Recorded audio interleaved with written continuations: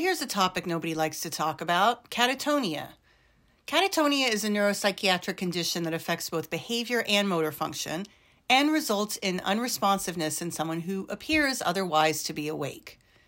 It's sometimes referred to as catatonic syndrome because there isn't just one thing associated with catatonia or things that appear separately from each other, but like a collection of things that appear together at the same time, like a syndrome. These specific signs and symptoms do not vary, regardless of the underlying reason for catatonia. So what are the symptoms? Well, according to the DSM-5, these are agitation, which someone acts upset or irritable; catalepsy, when the person holds a position in which someone places them. So like a doll, right? You would put someone in the same position and then they would just stay there. You have to move them around to make them take on a new pose. Echolalia, which is when a person echoes the sounds that someone else makes. Echoapraxia, when someone mimics or mirrors someone else's movements. Grimacing, which is holding the same facial expression, usually with stiff or tense facial muscles. And sometimes this can take the form of smiling in inappropriate contexts. Mannerisms, when a person acts out motions or movements that could be normal, but does them in like an exaggerated or an unusual way. Mutism, when a person is totally quiet, but doesn't have any other condition like minimal language or autism or aphasia. So this could be temporary or something that appeared recently. Posturing, when a person holds that specific position, which would be uncomfortable to people who aren't catatonic. So this is somewhat different than catalepsy because it could be a position that they take. Stereotypy, which are these repetitive movements that don't seem to have a purpose. Stupor, which is when a person is awake but doesn't respond to what's happening around them. People with catatonia often don't respond to painful stimuli. The other one is waxy flexibility. So this is when a person puts up some slight even pushback or resistance to any attempt to change their position. So assume they're in catalepsy and then you see that they're completely uncomfortable. So you try to push them back into the right position. They have this waxy flexibility when they put some pushback or resistance, but then their muscles slowly release and their limbs bend like a warm candle. So the first thing I mentioned was aggression or agitation. While most people think of catatonia as being something that means very or little or no moving at all, that's really not the case. It can also include sudden and unpredictable behavior changes like excessive or even constant movement. They can be hyperkinetic, so pacing, agitation, aggression, and violent behavior. It could also be hypokinetic, which is what people classically think of catatonia. This is the form as if they're awake but don't react to what's happening around them. And then, of course, there's mixed, which is hyperkinetic and hypokinetic. And some people can change and switch back and forth. Now, in some cases, catatonia can be deadly. When this happens, it's known as malignant catatonia. It's when your autonomic nervous system doesn't work as it should. So this is what controls the things like heartbeat, blood pressure, breathing.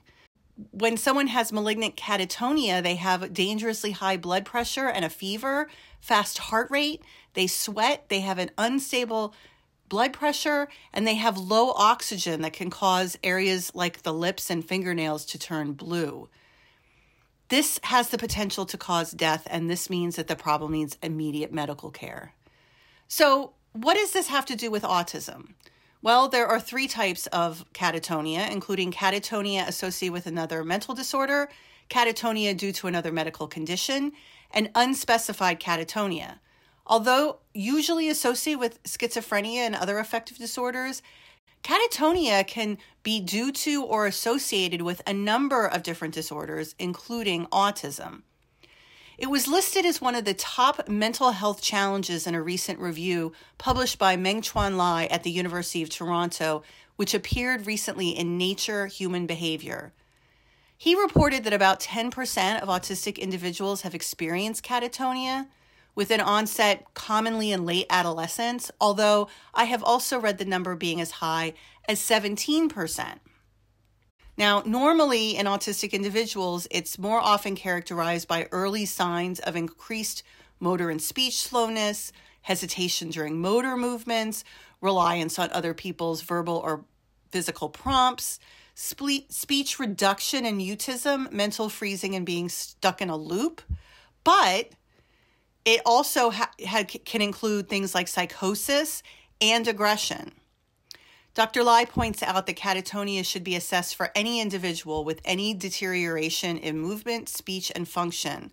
It can also come in the form of worsening of stereotypies, a new onset refusal to eat, new onset incontinence, regression in daily living activities, or exacerbation of self-injurious behavior and agitation. Remember, late adolescence. So this isn't the same regression that you would expect to see in something like Rett syndrome. He emphasized that a baseline score is needed to show if there is a decline or regression rather than a new symptom. This is important. Not everyone who is diagnosed with regression is also diagnosed with catatonia. But knowing the symptoms, I'm sure you can agree that this is a severe, intense, and dangerous behavior in people with autism. The danger comes from behaviors that emerge from catatonia, and again, if it develops into malignant catatonia. So one serious risk factor is genetics and comorbid genetic syndromes. These can include things like Down syndrome and Phelan-McDermid syndrome. While catatonia has been an issue for a while, it's been an under-recognized issue, but there's thankfully been a number of new papers on the topic. One of these papers that was recently published examined over 100 people with catatonia. About half of them had a comorbid neurodevelopmental disorder. This study then ordered clinical genetic testing on those with the neurodevelopmental disorder, 48 of them. I asked one of the authors, Martine Lamy, who has both an MD and a PhD and works at Cincinnati Children's Hospital, to comment on the study. She is also one of the leads on the paper, and I asked her to explain what they did in the study and why it's so important to understand catatonia and autism. I want to also recognize Amy Shillington, who was the lead author. Cincinnati Children's Medical Hospital provides a continuum of care across the spectrum with an inpatient department. They also have one of the only catatonia clinics in the United States. So thank you for joining us, Dr. Lamy. Dr. Lamy is also the Associate Chief of Staff in Mental Health, as well as the Associate Professor in Psychiatry at Cincinnati Children's Hospital. Thank you for joining us, Dr. Lamy. Please explain. Many people associate this catatonia, which I've previously described, applies to things like Parkinson's disease and schizophrenia and Huntington's disease. They don't necessarily associate it with autism and neurodevelopmental disorders. So in your words, why is it important to study this in autism and neurodevelopmental disorders? Well, first off, I want to thank you very much for having me on today, because this is a topic that I feel very, very passionate about. And you're right, when people think about catatonia, they oftentimes think about schizophrenia. That's one of kind of the most common conditions within psychiatry that people think about this disorder called catatonia about. But we know from a lot of our studies that up to 15 to 20% of autistic individuals or those with other neurodevelopmental disorders can develop catatonia at some point throughout their lifetime. And we also know that they have significant delays in getting catatonia diagnosed because of the overlap of some of the symptoms of neurodevelopmental disorders and catatonia. For example, a common feature of catatonia in a more typically developing individual is a loss of speech. Well, how do you measure that in a neurodevelopmental population where they may be non-speaking or not have that skill to begin with? And so these catatonia syndromes are oftentimes significantly delayed. Unfortunately, catatonia can be a life-threatening illness. It has significant morbidity and mortality, and we know that there are significantly better outcomes if patients are diagnosed with catatonia earlier and get more intensive treatment early. And we have treatments that work for a good number of patients with these conditions. So it's not that a child or an young adult might have regression due to catatonia, and there's nothing we can do, right? This is something that absolutely can be treated. And that's why we've taken a really particular interest in this within the Cincinnati Children's continuum of care. We see quite a lot of patients with neurodevelopmental disorders and catatonia, and we see quite a lot that have been misdiagnosed for a really, really long time. And it's great to be able to offer families these treatments that they didn't know were available to them. So this was a study where you did a lot of chart review. How did you identify those with catatonia and or with and without neurodevelopmental disorders in your cohort? Absolutely. Well, we really started with just looking at patients that we'd been working with clinically. As you mentioned, we have a significant neurodevelopmental psychiatry continuum of care. We have about 2,700 patients that we care for annually across all of our different levels of care. And really a lot of our patients we identified because we were seeing them in clinic or seeing them in our inpatient psychiatry neurodevelopmental unit. But Cincinnati Children's being a very large hospital, we have the nice availability of a very sophisticated electronic medical record. So in addition to identifying the patients that were seen in our clinic, we looked really closely at those seen in neurology and genetics and certain other specialties across the Cincinnati Children's system, looking for whether they had, catatonia mentioned in any point in their chart, as well as any mention of any kind of neurodevelopmental disorder. We identified a sample of 48 patients where either through kind of our own personal clinical experience working with them or, very substantial evidence within the chart that they met criteria both for a neurodevelopmental disorder such as autism or intellectual disability and catatonia that was really objectively measured using a rating scale such as the Bush-Francis catatonia rating scale or the pediatric catatonia rating scale, where we had some kind of evidence within the chart that we were quite sure that catatonia was the underlying diagnosis. And the goal was to look at the etiology or the genetic component to this. So why though? Why do a genetic test or explore a genetic component? Yep, that's a great question. So, within the field of neurodevelopmental disorders specifically, it is standard of care to offer broad genetic testing to these patients and their families to look for, an underlying etiology for their disorders to make sure that we're doing the right things we need to be doing for treatment and to connect families to other support groups or things like that.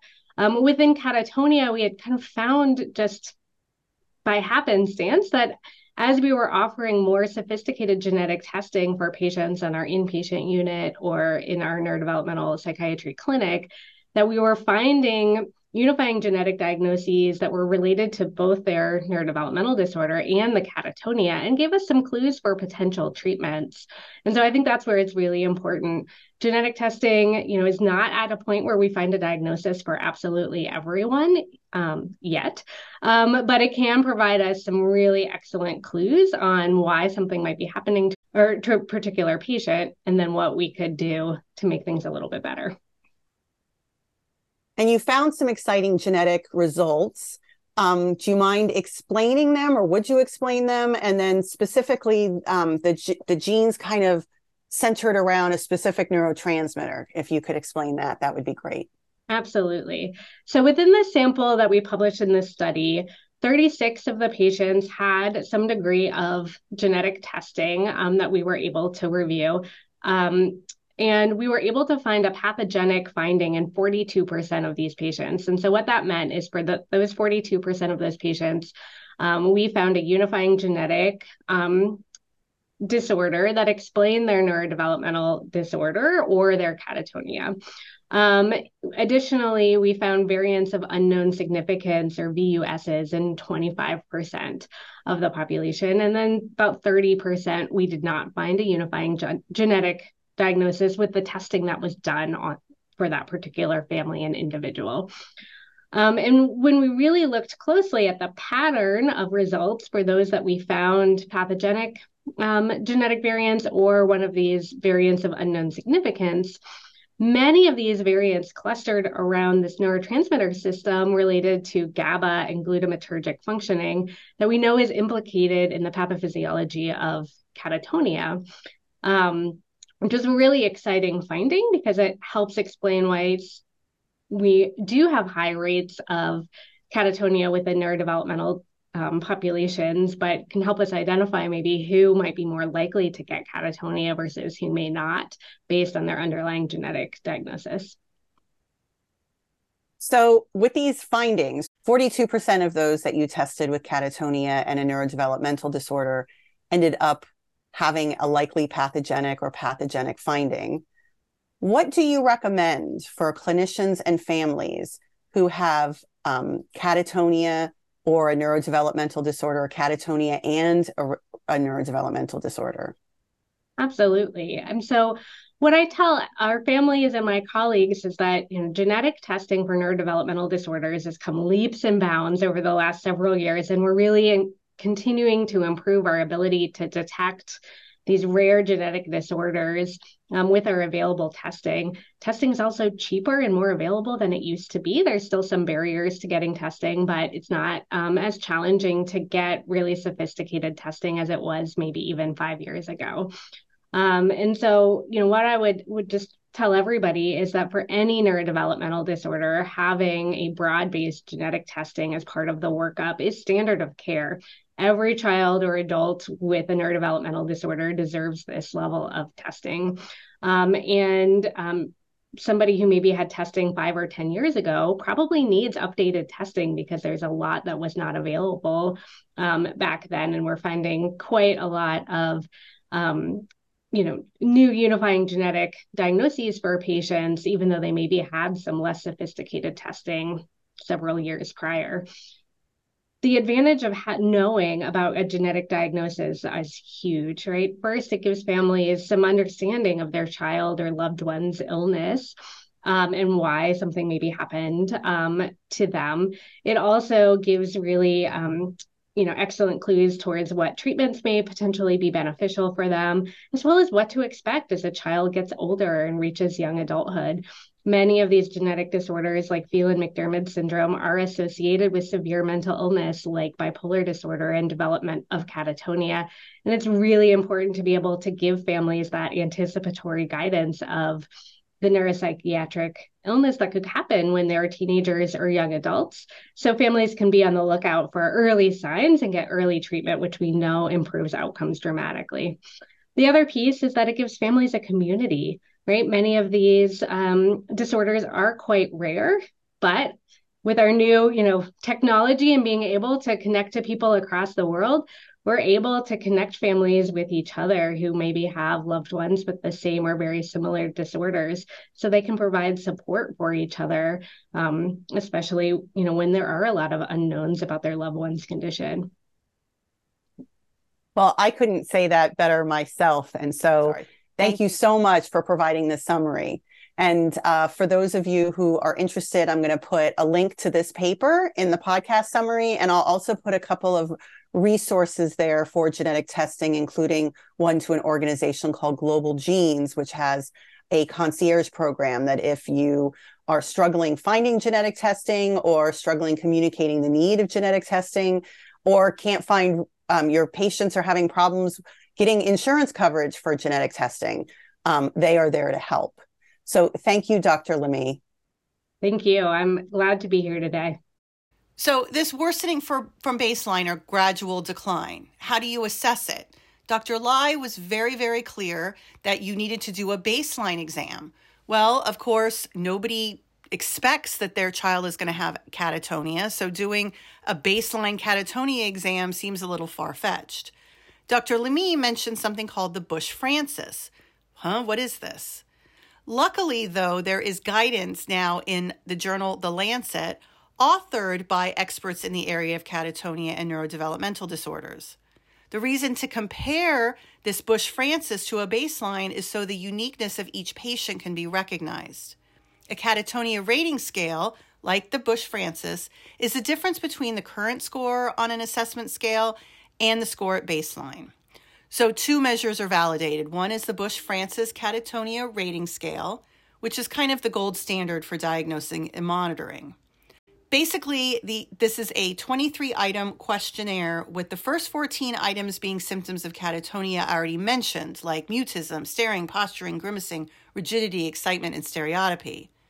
There's also something called the Attenuated Behavior Questionnaire, which is 34 items and has a cutoff. These items are rated on a 5-point scale.